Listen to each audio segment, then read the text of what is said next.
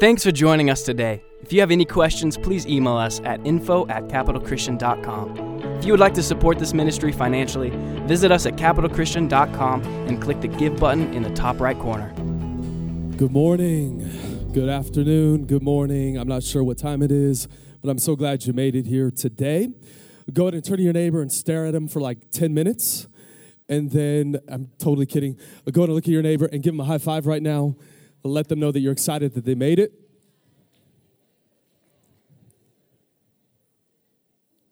So, you guys excited to be in church?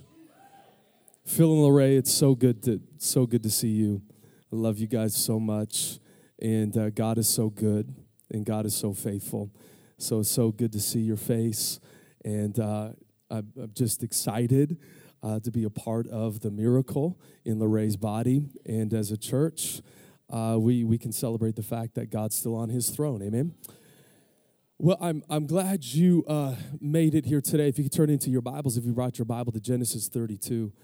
I say this every Sunday, but I feel like I have like 10 hours of content that I'm going to try to put it into, like compress it or condense it into like 30 minutes. Do you think I can do that this morning?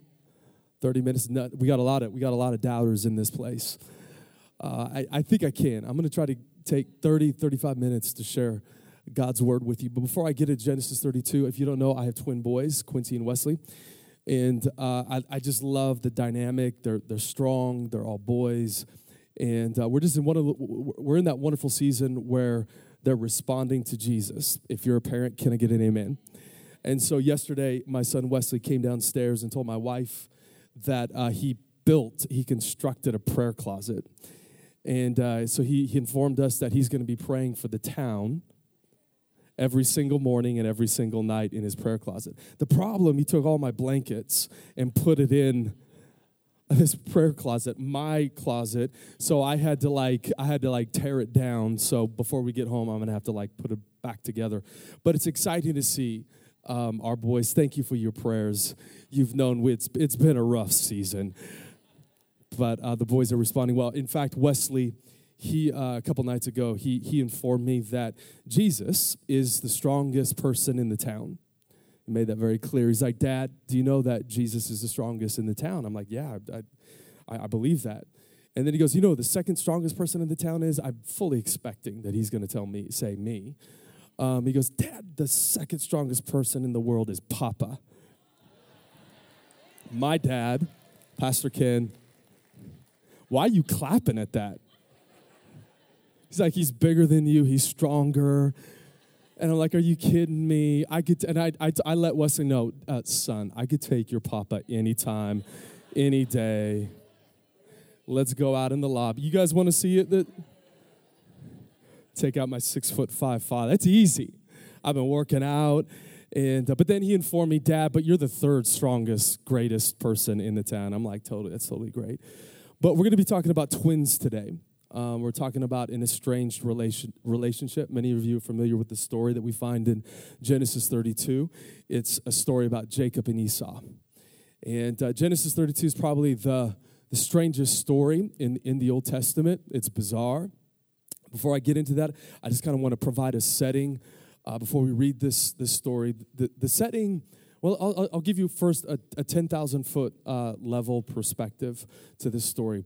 Really, the story of Genesis 32 that I'm going to flesh out here in the next 5 minutes is all about how God puts the world back to rights. It's all about God. How many of you want God's justice? So this is about God's justice being fleshed out. This is what the story is about. God's justice, we'll say in miniature or microcosm.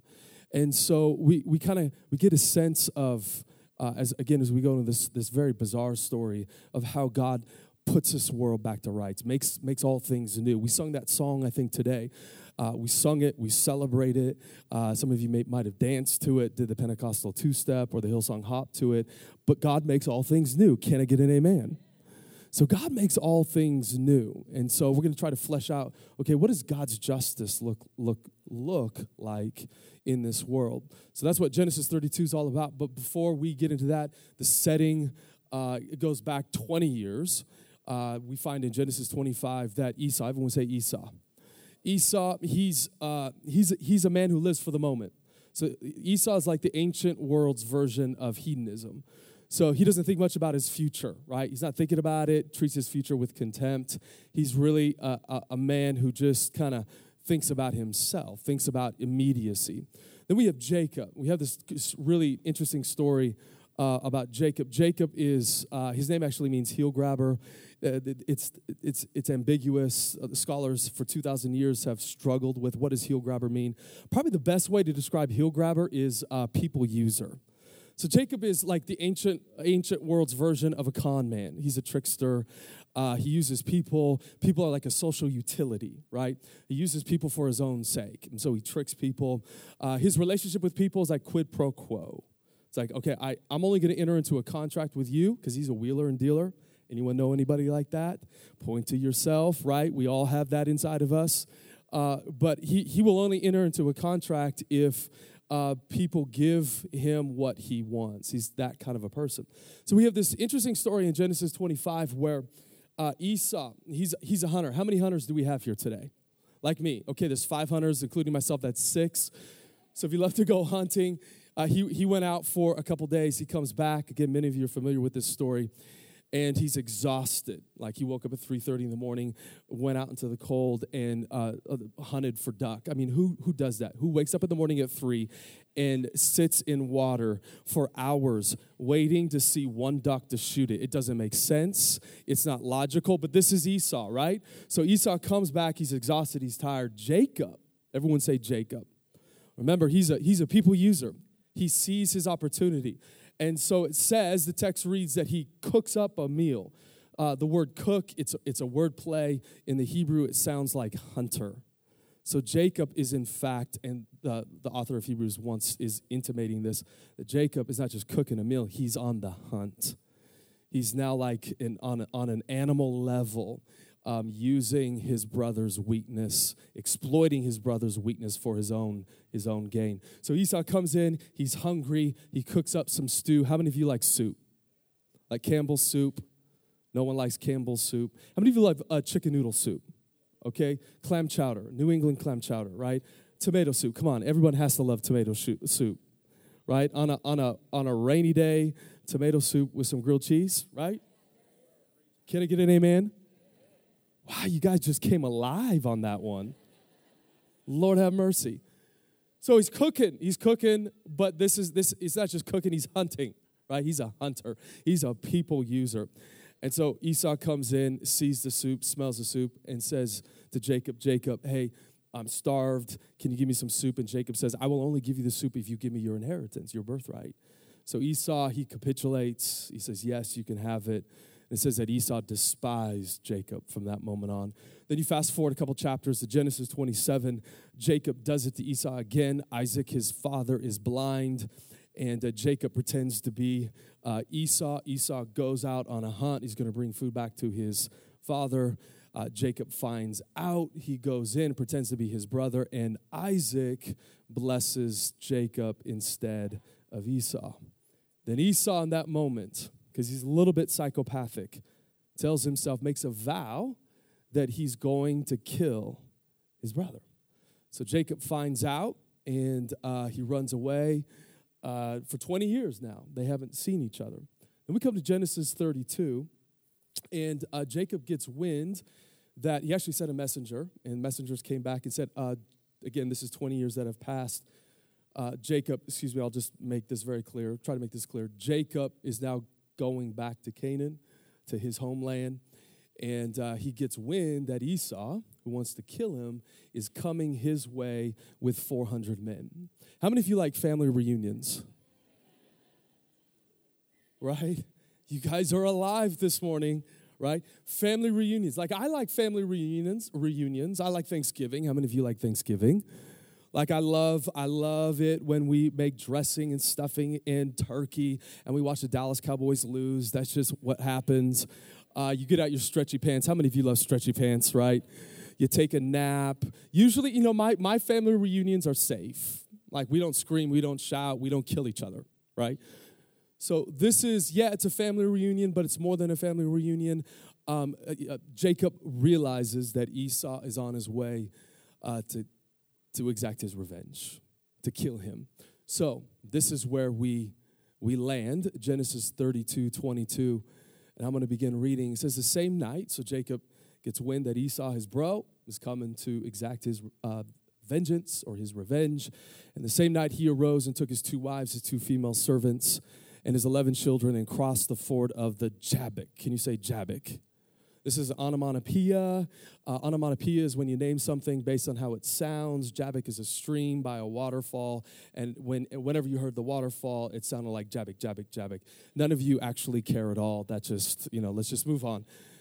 I liked it. Okay. Verse 23, he took them and sent them across the stream and everything else that he had. And Jacob was left alone.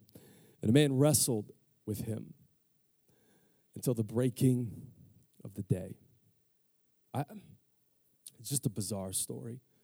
It's strange, right? It's shrouded in mystery. Who is this man, right? If one of you came up to me and said, "Hey, Chris, I just had a weird experience last night. Can you pray with me?" Actually, it was a God encounter, and I ask, "Okay, how did you encounter God?" And you say, "Well, it was about midnight. I went in my backyard, and I was throwing my trash away, and then some stranger came and said, 'Do you want to wrestle?'" You're like, "Promise? Did you bring your singlet?" You're like, "Yes, I have my singlet right here. Let's wrestle." And you tell me that you wrestled all night with a stranger, and then you have the audacity to tell me that it's God? I'd ask you questions. Are you hallucinating, right? Are you taking something? As a good pastor, I would try to walk you through back to getting your mind right. So the story is strange, but there's a ring of authenticity to it because there's not a lot of detail, and it's hard to put into words. I'm sure Jacob struggled to put this story into words with his children, and his children struggled with putting into words this encounter that Jacob had with God to their children. And I think that's true about our encounters with Jesus. Like, God moves us. Have you ever been moved by God before? And you tried to tell somebody and it's frustrating because you just can't put it into words? Well, the reason why that is because God's so good. Words cannot capture the radical goodness of God. And that's what I love about following Jesus. So we continue, verse 25. So they're wrestling all night long. Again, it's bizarre. It's shrouded in mystery. It says, when the man saw that he did not prevail against Jacob, he touched his hip socket, and Jacob's hip was put out of joint. So his hip is dislocated as he wrestled with him. It's fascinating. And then he said, "Let me go, for the day has broken." Here we have evokes new creation. But Jacob said, "I will not let you go unless you bless me." And when he said to him, "What is your name?" And he said, "Jacob." And then he said, "Your name shall no longer be called Jacob, but Israel, for you have striven with God and with men and have prevailed." Let me just say this before I continue. They're wrestling, maybe 3 hours into this wrestling match. Jacob has his singlet on, right? He's exhausted at this point. And this stranger, out of the blue, dislocates his hip. I think it's in that moment that Jacob realized that this was no man, that this was God, that he could have done this a long time before. And I think in this moment, here we have this, I think, powerful illustration of what God does in our own life. I don't think this, and I think Jacob had a revelation that this stranger was God in this moment. But I don't think Jacob was overwhelmed with like, "Oh man, you don't love me, God, because you dislocated my hip." Because we know for the rest of Jacob's life, he's going to be limping. Jacob realizes that this isn't just a minor dislocation of the hip. This is something profound. So I struggled with this text growing up as I would read this, and I'm like, okay, God, if that's you, if you're the stranger wrestling with Jacob, why would you dislocate his hip? It just feels arbitrary, right? I thought you were the God of love. How many of you know that Jesus is the God of love? We believe that. Every morning, God's mercy is new. God loves you like you can't even imagine. When you were in sin, Christ died for you. So love, unlimited love, is what gives shape to God's relationship with creation, with you and I. So what's going on here? Why would God dislocate his hip? Well, I think the reason why God dislocates his hip is because God is actually dislocating that power inside of Jacob, that power that was shaped by people using. That thing within Jacob that caused him or gave shape to this idea that he was really in charge, that he was the most important person, that he could just use people however he wanted to use them. He could use people for his own sake. He really didn't care about people. People were just kind of a utility.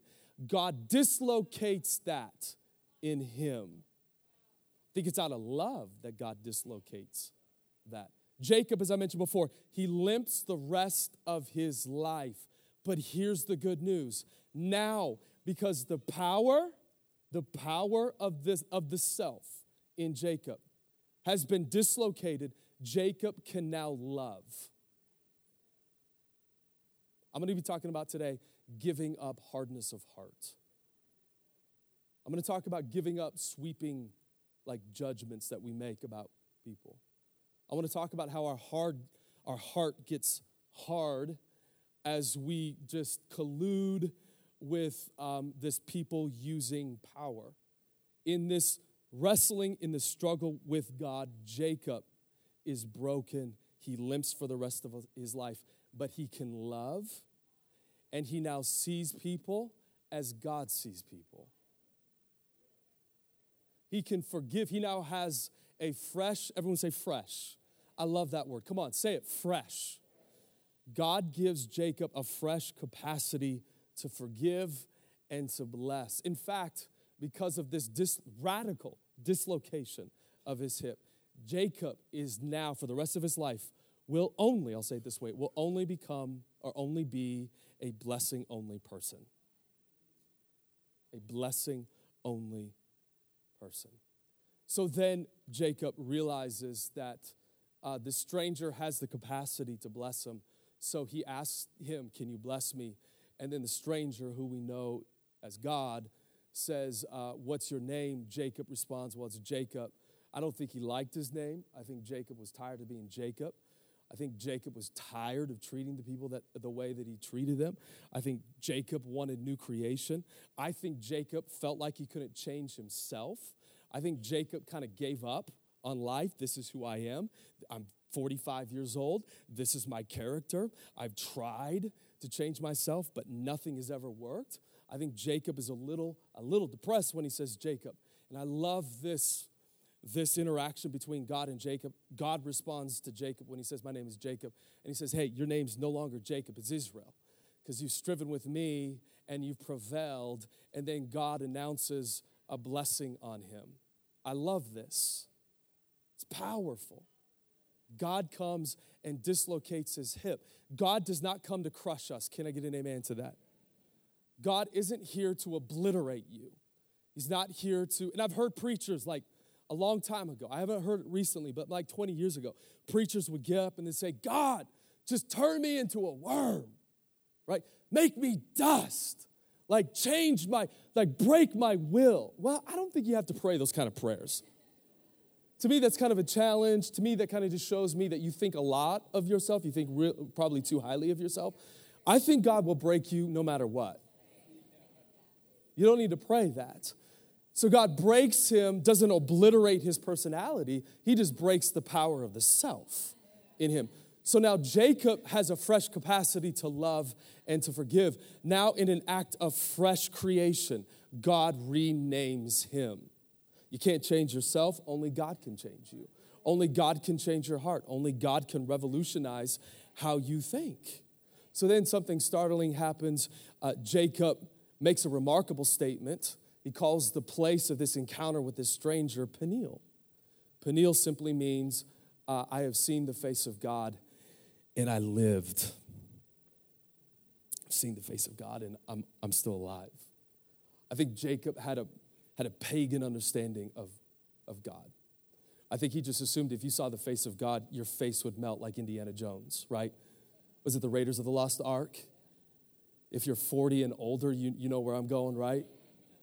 Jacob, man, he exclaims, "I'm alive.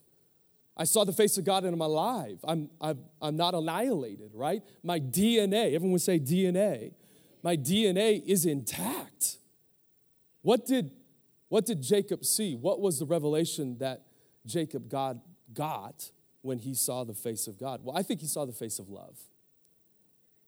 I think he saw the face of covenant faithfulness. I think he saw the face of grace. Go ahead and check this out. And I think it changed Jacob forever. When you see the face of love, when you see the face of grace, when you see the face of covenant faithful love, don't get too excited on me. It changes you. It breaks you. It breaks your heart in a good way. Because when you see God's love and when you experience His grace, you're also really aware of how ugly the image of God is in you. You realize, when you really understand God's grace, you realize how twisted your heart has become. But yet grace changes everything. So at daybreak, Jacob looks up and he sees Esau, his brother. His brother has 400 men.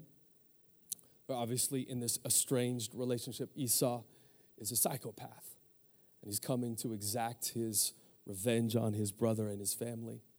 Esau sees Jacob, and I've always been fascinated with what happened to Esau's heart. I really do think that Esau, and he sees Jacob. When he first sees Jacob at daybreak, he wants to kill him. So what changed in minutes or seconds as Esau approaches Jacob?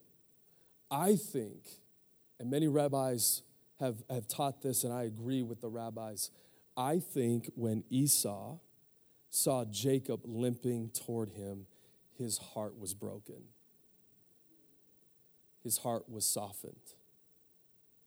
When he saw his brother limping, and he saw his brother broken, his body broken, Esau sees it, his heart is changed. And what happens? He runs, he embraces his brother, and he weeps on his neck.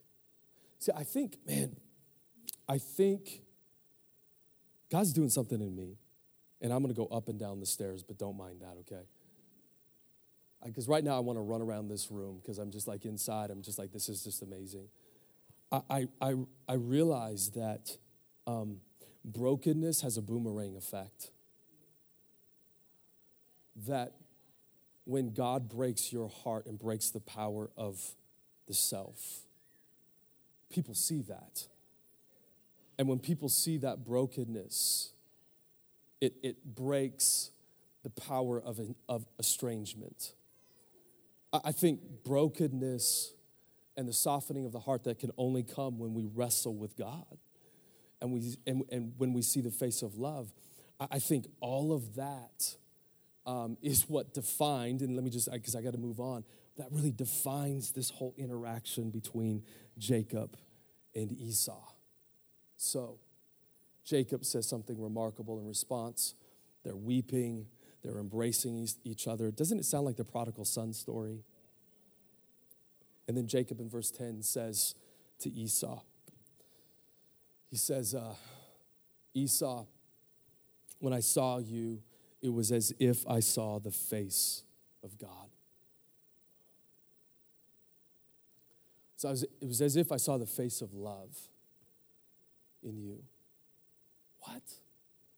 So Jacob sees the face of God twice. He sees the face of God the night before, and then he sees the face of God in his psychopathic brother. I'll say that again. He says something remarkable. He says he sees the face of God in his psychopathic brother. Sees the face of God in an image bearer that has been corrupted. What? Esau, his heart is broken, but his image is still distorted. And yet Jacob is able to bless his brother because he sees the face of God in him. How does he see the face of God in his brother? It's because he saw the face of love. He saw the face of grace. And God gave him his perspective about people. And what's fascinating about this story is that Jacob, from this moment on to the end of Genesis, guess what he does? He blesses everyone he meets. He blesses Pharaoh. He blesses his grandkids, Ephraim and Manasseh. He blesses his crazy sons. Jacob has this fresh capacity to bless. And blessing in the Old Testament is not like, okay, Jacob saying, I'm going to bless you, and you're going to have a ton of cars, and you're going to have a ton of homes, and you're going to have a ton of stuff, and you're going to accumulate wealth. No, Jacob, when he blesses, is that word blessing is freighted with theological significance. That word bless is God's answer to the disfigurement of God's creation. In other words, blessing is a form of God's justice. And so he's going around Jacob because his heart, not just his heart, but the self in Jacob has been broken. And now he can love. He's in a fresh act of creation. He is a new person. He's no longer Jacob, he is Israel. And in this wrestling incident, he sees the face of God. It's not the face of anger. It's not the face of wrath. It's not the face of judgment. It is the face of grace. And because of this sequence of brokenness and renaming and seeing the face of grace, Jacob has this fresh capacity to bless everybody. Even the king of Egypt, the Pharaoh, whose descendant would enslave and kill his descendants. Jacob has this bad case of blessing everyone.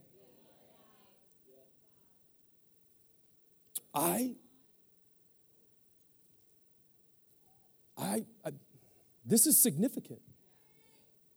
I don't know if we truly understand how significant this is. That God puts the world back to rights. God's justice comes to our world when he breaks our heart and renames us and shows us his love. And it's within that framework that we begin to bless and forgive and to love our town, our city, our neighbors, our friends, our coworkers, the racist, the psychopath, the presidents that don't conform to our standards of righteousness, the liberals, the conservatives, the crazy people, the person on the street, the person that's blogging about our church who hates us, the people who leave, the people who come. It's funny, when you've seen the face of love, it's hard to make sweeping judgments about them. When you see the face of love, your heart breaks. And when your heart breaks, there's a softening of your heart. So when someone offends you, when someone does wrong by you, I don't care who it is. And to be honest, I know maybe some of you are like pushing back. Chris, you don't know my story. I don't know your story. I just know that this is what Jesus is asking us to do if we want to be a part of God's justice in this world. And that is, we have a mandate as we see the face of love to reflect that by blessing people and releasing forgiveness to people. And when we do that, that is how, if you want revival, if you want a move of God, that's how it happens. So what does God's justice look like in the New Testament? You've heard me talk about this a lot. Jesus goes to the cross. You have the ruling elite colluding with Pilate, and they send Jesus to the cross. He's hanging there, and there are people at the foot of the cross mocking him, saying, hey, Jesus, man, if you're so powerful, why don't you send some legions and rescue you? Man, if I was in Jesus' shoe, if you were in Jesus' shoe, most of us would be blankety-blanking our mockers, right? I think, man, if I was in Jesus' shoe, I would use the power of knowing everybody against the people that were sitting at the feet of, or at the foot of the cross mocking me. I'd be saying like, John, hey, John, I know who you are, John. I know what you thought about yesterday, and I'm really offended that you thought that about me, John. Just so you know, I'm going to rise from the dead in 3 days, John, and just so you know, I'm going to give you what you deserve, John. Don't you hate it when people say your name like 5 or 6 times? It's so condescending. Don't do that. But what does Jesus do? This is Jesus' version of justice. He doesn't blankety blank people. He doesn't blankety blank those whose image has been entirely corrupted. The ruling religious elite. They've colluded with the powers of death. Jesus, what he says is not, I'm going to give you what you deserve. Jesus says, Father, forgive them, for they don't know what they do. This is God's vision of justice. It's not giving people what they deserve. It's forgiving them.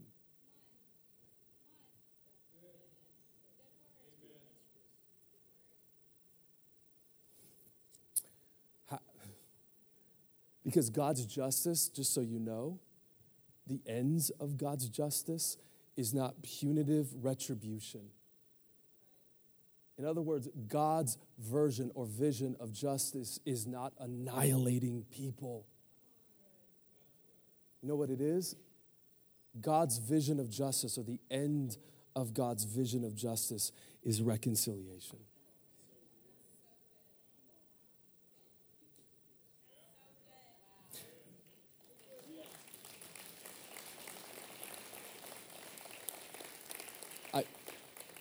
It doesn't make sense to me. You have the religious elite at the foot of the cross mocking Jesus.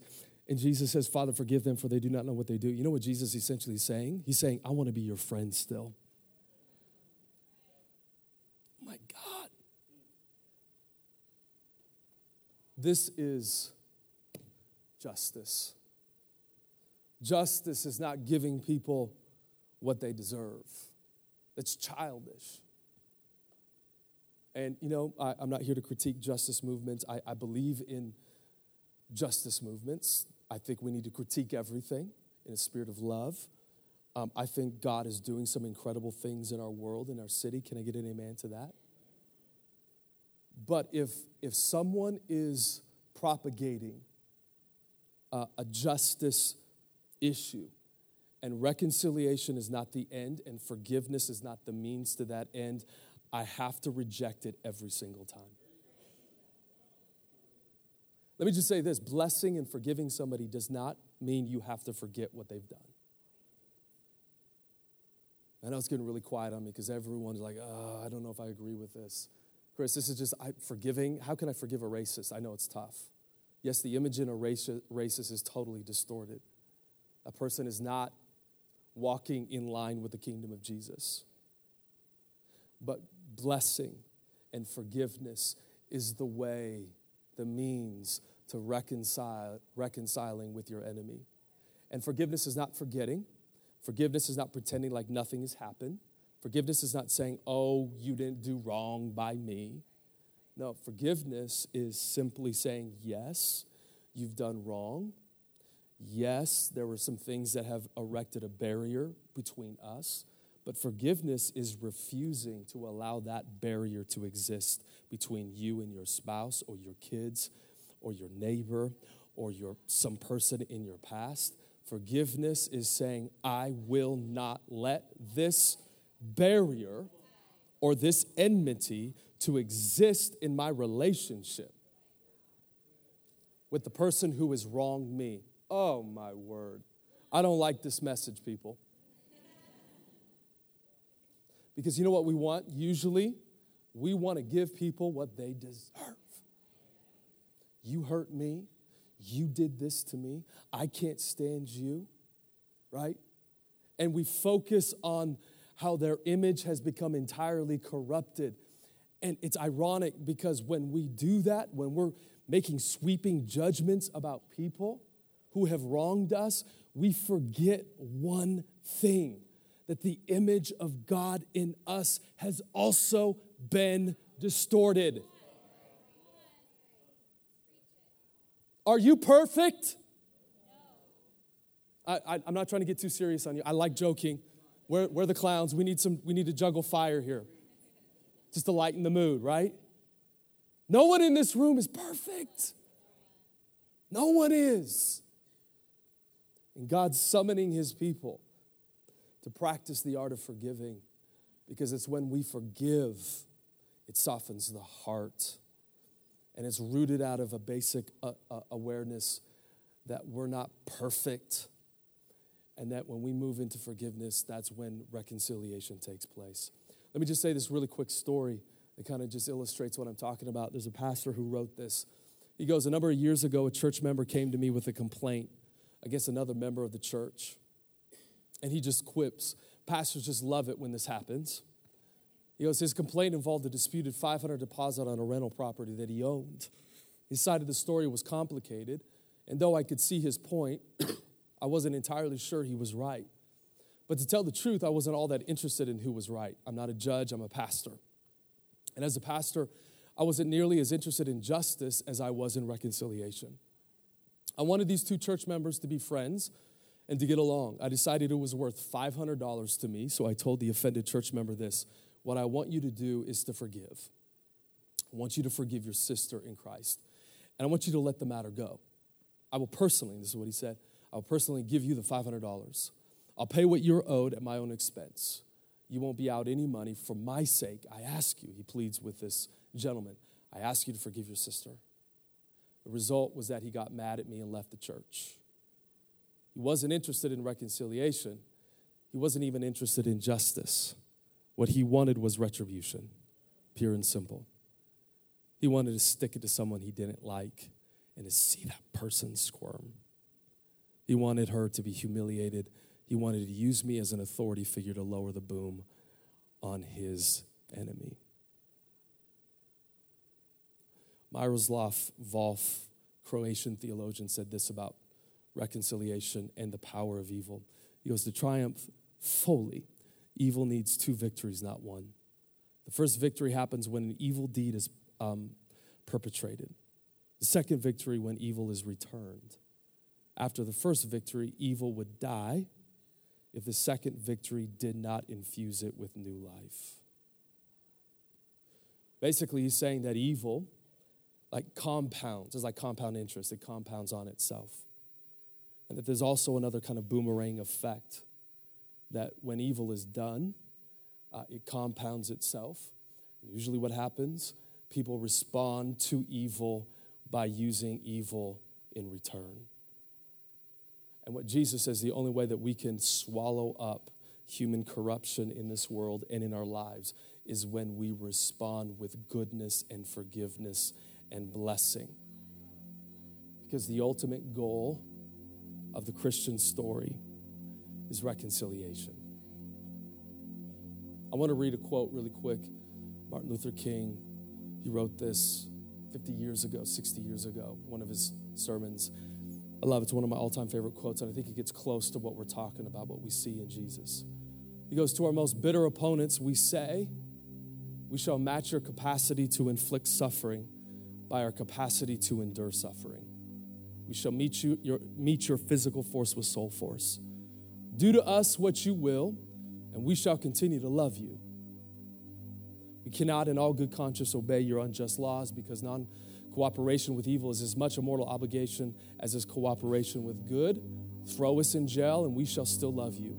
Send your hooded perpetrators of violence into our community at the midnight hour and beat us and leave us half dead, and we shall still love you. Wow. We shall still love you. And he continues, at the end, we will have made you our friend. But be ye assured that we will wear you down by our capacity to suffer. One day we shall win freedom, but not only for ourselves. We shall so appeal to your heart and your conscience that we shall win you in the process, and our victory will be a double victory. Sounds like Jacob right there. Sounds like what happened to Jacob. Man, his life is dislocated. The self in Jacob is dislocated. In an act of fresh creation, he's renamed. And that God shows him his face, and it's the face of grace. And Jacob, for the rest of his life, blesses and forgives. Come on. And loves and loves and loves and loves. This is our mandate as followers of Jesus. It's to wear down evil with our capacity to love. And like last week, be patient. I'm never going to preach on patience again because I had to be patient way too much last week. But it's through our patience, it's through our love, it's through our forgiveness, and it's through our blessing as we see the face of God that we wear down the power of evil and human corruption. I'm prophesying. If you like prophecy, I'm going to prophesy today that some of you this year, you have an estranged relationship with someone. And I believe by the end of this year, I feel like, I actually didn't plan on saying this, but I feel like that the Holy Spirit wants me to say this. At the end of this year, God is going to do something so great in that estranged relationship. You're going to look back and you're going to see the goodness of God, the softening of heart, and you're going to see that relationship that's been broken reconciled by the power of Jesus. I believe that. I feel like this for some of you this year. At the end of this year, you're going to experience relationships that have been broken, reconciled. So, really quick, how do we flesh out this forgiveness? How do we flesh out the breaking of our heart? Because you can't break yourself, right? Can I get an amen to that? Please don't go home and try to manufacture your own brokenness. It gets weird, right? There's too many weird Christians out there, right? So don't go home and try to scream at God and say, break me. So how do you do this without getting weird? Matthew 6:9 tells us, pray then like this. Our Father, here we have God's brand new world in microcosm. Our Father in heaven, hallowed be your name. Your kingdom come, your will be done on earth as it is in heaven. Heaven and earth are coming together. Verse 11 says, give us this day our daily bread. Everyone say daily. So you ask God for provision. You start with God as your Father, not just a faceless bureaucrat. You pray his kingdom come, his will be done. Then you pray for fresh daily bread. And then verse 12 says, and forgive us our debts as we also have forgiven our debtors. Let me just say this. I think Jesus intentionally placed forgiveness after daily bread. And I think what Jesus is trying to emphasize is that forgiveness, or the need of forgiveness, or the reality of forgiveness, is woven throughout the fabric of our daily lives. Can I just say this? I'm going to expose the lie of forgiveness. We think forgiveness is an occasional act that we do every now and then. We need forgiveness like every now and then with God, and we need forgiveness with other people, or we need to release forgiveness with other people every now and then. No, Jesus is saying, guys, God forgiving you and you forgiving other people, that's a daily thing. Right? Many people are thinking, okay, if you're not careful, you're like, I got to make up an enemy in my mind in order to forgive them. No, you might have an enemy in your mind. Some of you have gone through horrific things, and this is a word for you to practice forgiveness. And you need to go home today and allow the Holy Spirit to speak to you. But for some of us, I don't want you to manufacture an enemy. You don't have to. Forgiveness is a daily thing. It's not an occasional thing. It happens because we're pro-social creatures. I mean, I can't tell you this week, I had to, in my heart, forgive quite a few people. People say the darndest things, right? People say this, people comment like this. You got to make sure that you don't nurse grudges. You got to make sure that every single day you're not making sweeping judgments about people. And the only way that you can do that, or the only way you can break the power of grudges and hard-heartedness is when you choose to forgive. But how does God break our heart so that we can release forgiveness? The logic is pretty simple, and this is where I'm done. Jesus is saying two things in verse 12. And forgive us our sins as we forgive those who sin against us. Jesus is saying that if you don't practice the art of forgiveness, you will not find yourself at home in his kingdom. You're going to be on the outside looking in. Forgiveness is the way new creation is. How many of you love Chick-fil-A and Christian chicken?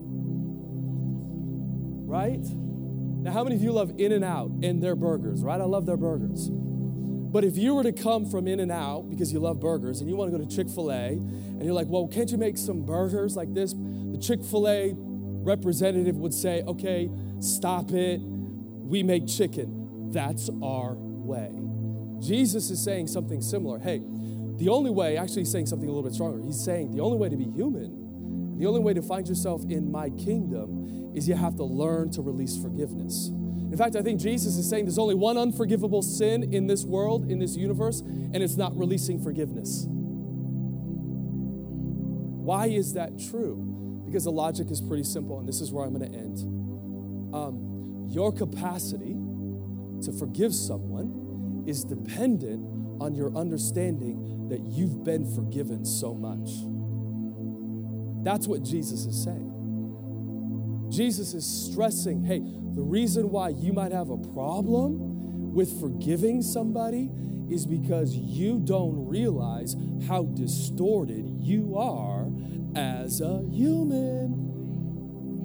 And the way God breaks the power of the self in you, when you think, let me just say this. I didn't plan on saying this. On a subconscious level, everyone in this room thinks they're the best. You think you are, me too, the most, I feel like Pastor Ken, this is pastor talk here.